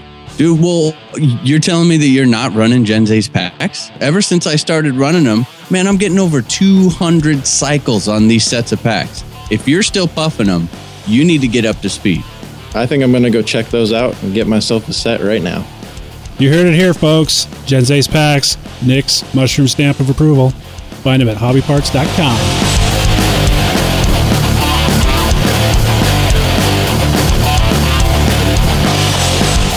Alrighty, guys, that was Kerry Shirley. And I mentioned before the interview started that he talked about the what he felt. Well, yeah, I'm paraphrasing, but I'm not quoting him, but kind of the backbiting nature of some of the information that you find. The douchebaggery. So I want to kind of talk a little bit about that, because I've talked about it before. And for those of you who don't follow the Gasser crowd, especially on Run Rider and even on Heli Freak a little bit, but more so Run Rider, there's a clash between like two groups of people, and they're constantly snipping at each other. And I refer to that as like the sands to the hourglass or the days of our Gassers, because it's just a constant soap opera over there. You got the Century guys and the Miniature guys, and they just don't get along. And that's kind of what inspired Kerry to do what he was talking about. Kind of develop a place where you could go and just find the information you want without having to deal with the jabs, kind of weeding through that information. Of course, the guy's got a ton of knowledge. What did you get out of that interview, Justin? I mean, you're kind of the resident Gasser guy here at RCHN. Yeah, I mean, I really enjoyed it. First off, obviously you can tell just the way Kerry talks. He's got a lot of background. I mean, he's been flying for what did he say? 34, 35 years? Yeah, a long time, dude. I mean, that just blows my mind. We didn't even know they had Gasser helicopters back then. But you know what I really appreciate the most about what Carry does is what you sort of hit on there, Dan. I mean, when I first got into the gasser, it's been I'd say about a year now since I really started thinking about, it would be nice to try out this whole Whippy gasser deal. Going and doing the research online, like I do with everything that I'm interested in, I ran into a lot of that sort of petty argument crap that he was talking about. Yep. And what was difficult first, the first thing I did when I got into there after realizing there's all this garbage going back and forth was try to discern from the garbage what was useful information. And I'll tell you what, I mean, you guys all know, you've been in forums before. Sometimes it's worse than in other situations, but this one was rough. I mean, there's so much back and forth. I kind of had to take a step back and wonder whether I was going to get anything out of this. Then I happened on Carey's stuff, and he really does. He achieves the goal that he sets out to, which is get all the politics and crap out of it and simply talk about the gasser. What is it all about? What are your options? Pros and cons, all that sort of stuff. And so that's a huge, huge thing that he does for the hobby. There's some similarities into Carey's approach and RC Heli Nation's approach. I don't know if you guys picked up on this. Oh yeah. But he doesn't pick sides. He's got opinions, like we all do, right? Mm-hmm. But he loves it all when it comes to gassers. He may have a particular brand that he favors, but that doesn't mean he's not willing to mess around or experiment with others. And there's no agenda. His agenda is to grow the gasser hobby. Get people interested. And not necessarily say, if you're going to fly a gasser, you should really fly this gasser. That's refreshing. Because he's able to remain objective about it. Yeah. I mean, you can talk to him about any model, any detail, and he'll give you his thoughts on it for and against. Yeah. So, Nick, are you going to run out and buy a gasser now, or what's the deal?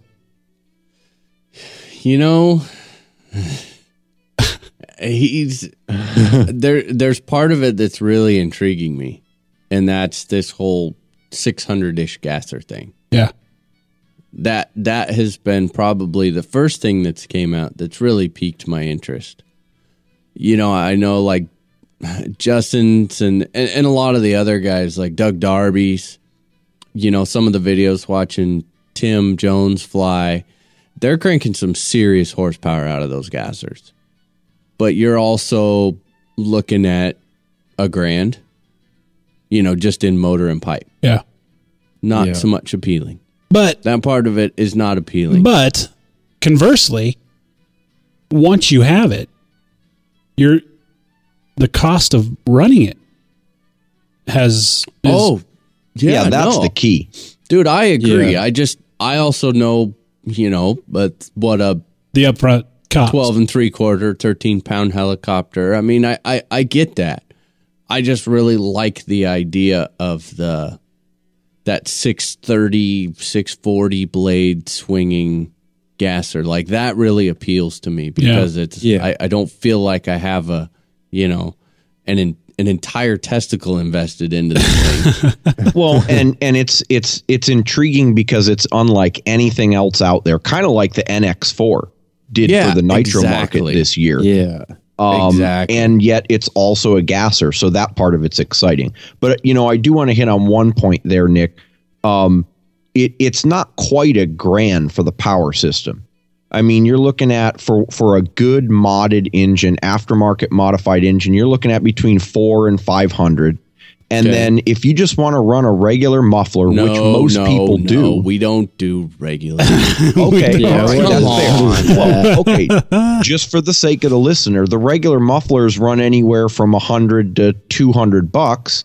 And if you want to do the good old Doug Darby special, for those of you guys who haven't heard, he's a fellow Team MA guy who runs what's called the Don Shank quick draw pipe, and it's a custom tuned pipe for the Toxic Owls 270 motor. That thing costs, I want to say, $300 to $350, but it's almost like a plug and play 1.5 to 2 horsepower edition.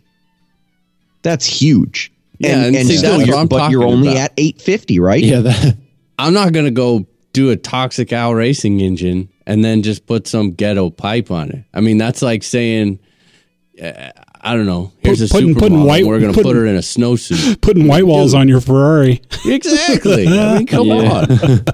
If you've got it, let it breathe, baby. Yeah, that's true.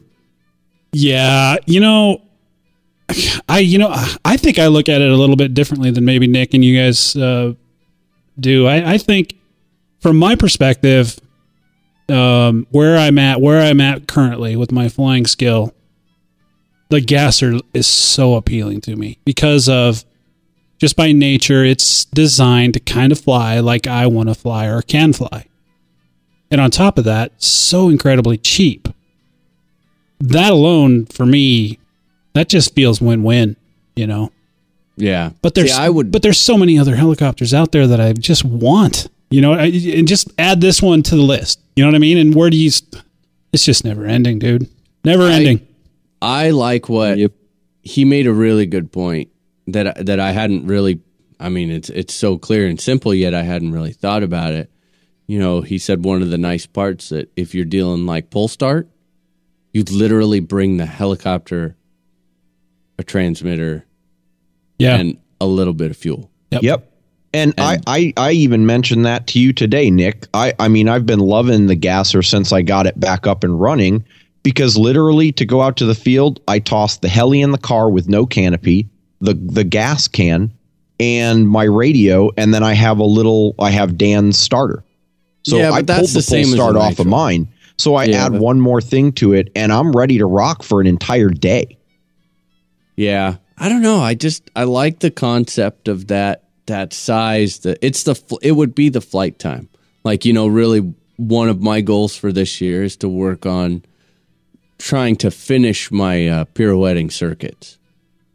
I've got one down super solid, the other one, the other two, and the Mobius transition, right? And the Mobius transition in the middle. So, I mean, it would be incredible to be able to go up there and do nothing but those for 15 minutes. I don't need crazy power. Yeah, I mean, it's kind of like the 50 size nitro thing. It keeps you in check, and you're going to get really long flight times with it. Yeah, but see, it's double a 50 size nitro. That's what's really appealing to me, and especially I'm a lot more intrigued by like the GT15 HC style engine. Just regular engine, regular. I don't. This sounds so weird from someone who loves to soak up knowledge. I don't really potentially want to learn the whole gasser thing. Like, I don't want to learn all about it and have all the doodads and the screw that. Well, to quote Pinion, we'll let the pioneers take the arrows on that one. Absolutely. This is one aspect of the hobby where I just want to milk it for what it's great at, which is long flight times. And I'm not talking like the difference between electric and nitro. I can turn the head speed down and get a 9-minute flight on my 700E. I'm talking like double. I want double that. Yeah. And the low cost. Be able to go out there and fly for 2 hours straight. I mean, get 2 hours worth of actual in the air flight time. Stick time. Yeah, for a couple bucks. I mean, now we're talking. Well, and the one consideration though, even when you talk about that, Nick, so you're saying you want to get more flight time so that you can get more practice in, some training, if you will. But Kerry brought up a really good point in his interview, which was because typically gasser helis are a lot heavier. They fly different. They have a different feel to them in collective. They've got a different feel to them in stops, so on and so forth. And so, you're going to have to a certain extent, adapt to that. Yeah. And that's tough. That is tough. I think it's tough because there's nothing Let me give you a less advanced pilot's perspective on that. I think that the thing is the feel of and I may be way off base here. It seems to me though that what it will do is give you the feel for those maneuvers. Now you may have to adjust to the differences when you switch over, but it seems to me learning those maneuvers on a gasser with 50, cent 20-minute flights is very effective. Yeah. Oh, yeah. And kind of like what you said, Dan, is you feel like it suits your style a bit more. I mean, I take a step back and look at how I fly. And I mean, we've talked about this before. There's no question that that Jesse and Nick can throw down way harder than I can.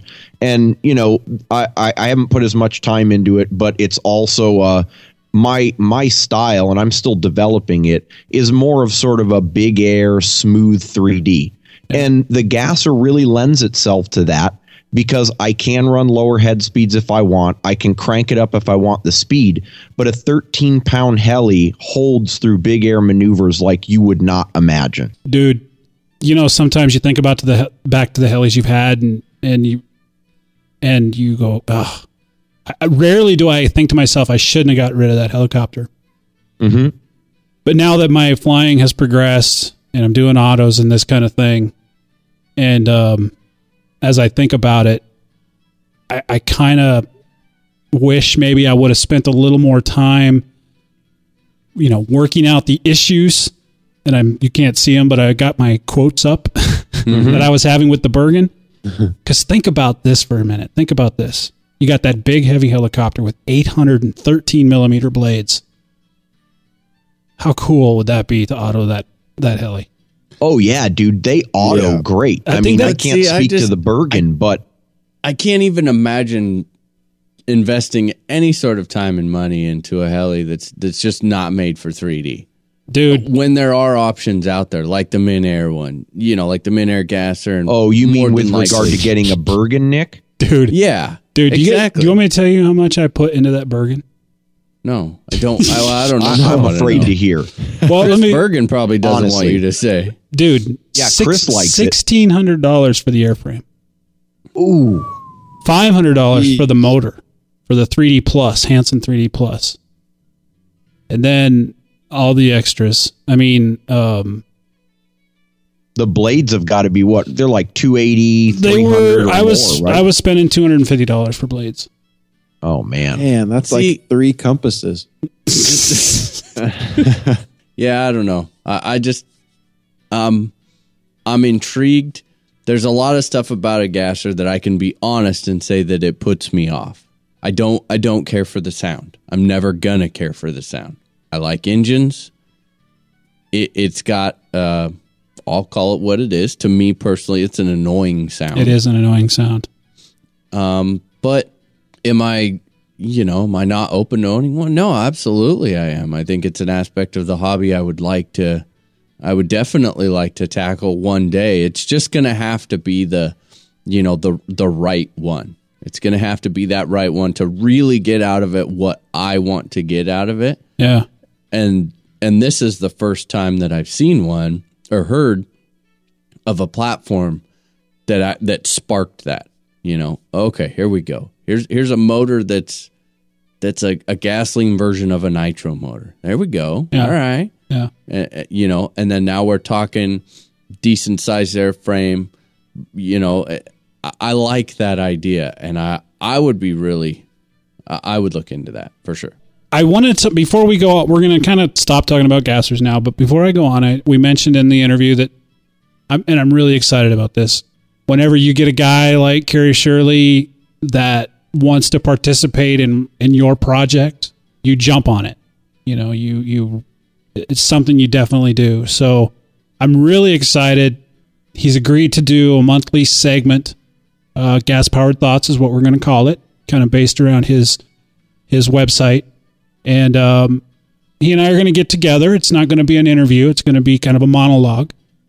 I'm just going to record it. And he's going to kind of go over what's happening in the gassers or whatever he wants to talk about for 5 or 10 minutes, depending upon what it is he's trying to tell us. So kind of broadening that scope of the show because, there's a lot of guys out there who are interested in gassers and we want to kind of help them out as well. So I'm totally looking forward to this. I would suspect we'll probably have one of those in a week or two, maybe 2 weeks. So we got some pretty cool RCHN news that we haven't talked about yet. As those of you who go to the webpage, you've seen this. Those hoodies sold so quickly, and we've had so many people asking us when the next run is going to happen, when the next batch is going to happen. We decided, let's do it again. We're going to run this for just a very short time, and how many ever we sell, that's what we're going to do. So I don't know exactly how long we're going to run it, probably a week, maybe 2. Get you guys some time to get that order in. From whenever it quits, like if it runs for a week, it'll take us a week to get them made, and then they'll go out immediately. So go ahead and head over to the webpage, click on you'll see it right on the front page. It'll take you right to the order page, and you can put in your pre-order for a hoodie because they rock. I'm loving them. I'm super happy. I might have to order another one. Dude, they turned out so well. The quality is so good. Yeah. They're super warm. I'm really impressed. And I don't know. I've got a Carhartt hoodie that I use, and it's just a durable, heavy. But these have that really nice, soft inner material. You know what I mean? It's just really good hoodie. Yeah, they're not scratchy. They're warm, soft. Yep. Really nice. So anyway, we've been talking about shirts, and we're starting to get a line on the shirts. When we have those available, we will definitely let you know, before spring, before everyone starts heading out to go flying again. We'll probably have some of that stuff available for you as well. Stickers. Should be hearing about some stickers this week. So if you're interested in those, we're going to get some small ones that you can put on your canopies. Sweet. And also some kind of rectangle shaped ones that you can put on your booms. Yeah? That's going to be great. That'll be kind of cool. So you'll be able to bling out your helicopter and RCHN stickers. That's kind of neat. I didn't even hardly go. Well, I did go on the web or the Facebook page once or twice. And it's funny when you don't constantly go and check up on what's happening. And then you go look and you realize that how quickly the likes are coming in because last time you looked, it was this and now it's this. And we're over 1,600 now. Yeah. Yeah, man. It's huge. It's just crazy. It's like 25 or more likes a week. All right, guys. We're not real keen on talking about numbers, and because for me personally, it kind of feels a little braggadocious. But there's something I kind of want to talk about because we've been asked before. We have a third-party service that counts downloads for us, and I can check it whenever I want. And episode number 69. Now, this is a record, by the way. Episode number 69 was released at like 3 o'clock in the morning on Monday.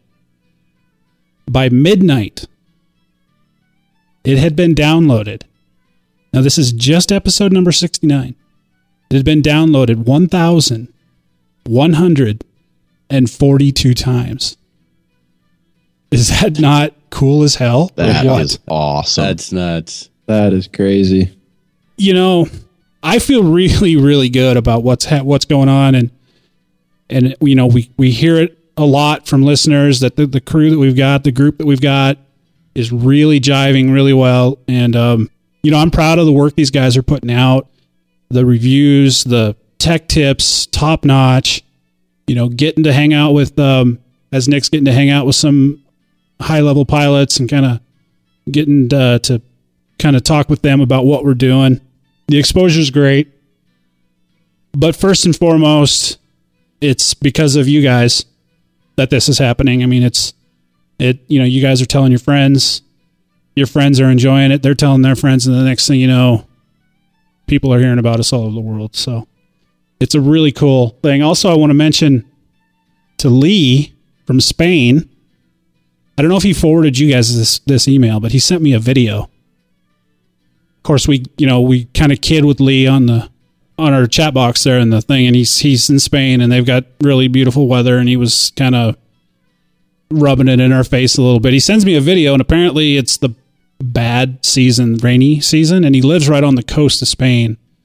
And he sent me this video standing on the coast of these huge waves coming in and the wind blowing. And he actually quoted Justin, and he said, I'm going to actually put this on our forum, but he said warm weather, or how do you say, something like warm weather, dick my dick, or something like that. Really funny, kind of quoting Justin on his video that we put up on the forum. But I'll put that up there so you guys can see it, because he put the same emphasis on dick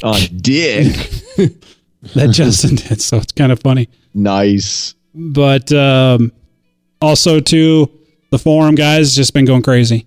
Very active.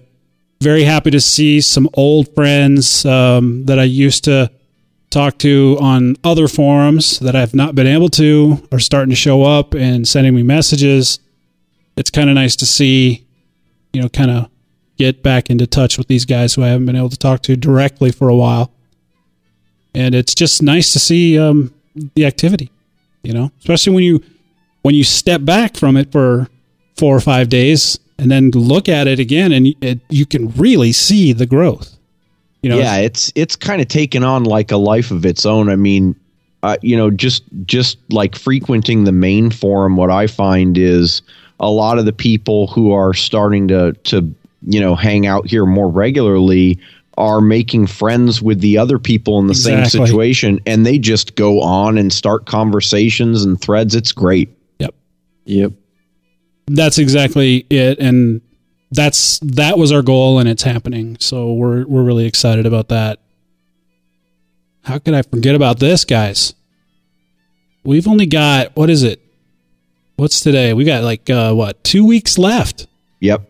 For the Compass giveaway. Win a warp. Yeah. And they're coming in pretty strong. They are, man. If you guys want to check that out, of course, go to our forum and just look at that thread. It's right in the main forum. It's right up top because people are constantly in there. And there have been and they're getting more and more creative.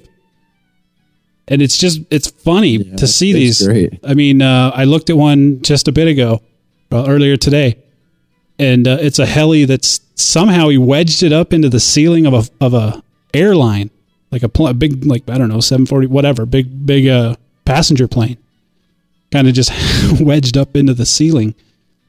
Just weird, odd places, like where you wouldn't expect to see a helicopter there. So keep those coming. When those all get said and done, when we're done with that and we pick a winner, we'll probably put up some kind of a montage, and we'll put it on our Vimeo page. Yeah. And so you guys can kind of see them all and see the photos that you submitted. And been having a lot of fun with that. We really appreciate your guys' involvement with that. Yeah, big time. And thanks again to Compass. Absolutely. And Nankin for making that happen. You guys are just awesome. Yeah, I mean it's a great helicopter. We got it's a second run kit that we're giving away, so it's definitely good. Somebody is going to. Oh, speaking of something, you and I, Nick, haven't talked for a while. Did you get the batteries for the? No. You still haven't got them? No. Still waiting. What's up with that, dude? They're somewhere between here and China. Oh, slow We're boat. going on like 3 weeks. Yeah. Someone's bringing them over in a freaking canoe, dude. Dude, I'd have better luck getting a Hummer from a leprechaun and pulling me wee Lucky Charms out of his arms. Oh my gosh. Oh, he went there. He did go there. I'm glad he went there at the end of the show. Because I kind of went there at the beginning last week. Yeah, right at the beginning. It would have just set the wrong mood for the whole show. Oh my gosh, that's fun stuff. I would say it's kind of a last call to sign up for the newsletter. It's going to be coming out next week. Oh yeah, newsletter. And, absolutely. there might be some stuff in there that some people want to see. There might be. There might not be, but there might be. but there might be, you know. Yeah. So you might want to check that out and sign up for the newsletter. Of course, the newsletter is Jesse's baby. You guys know that now, so he's proud of that. And by the way, Jesse, it looks spectacular. You're doing a fantastic job on that newsletter. I think that's about it, guys. I think it's about time we wrap this one up. This has been episode number 70. That's weird to hear that. Yeah, that's 70 episodes, guys. And going strong. It's amazing. Alrighty, guys. We sure hope you enjoyed listening to this episode as much as we've enjoyed making it. Have a good week. We will talk to you next Monday. Bye-bye, everyone. later, guys. Gobble, gobble.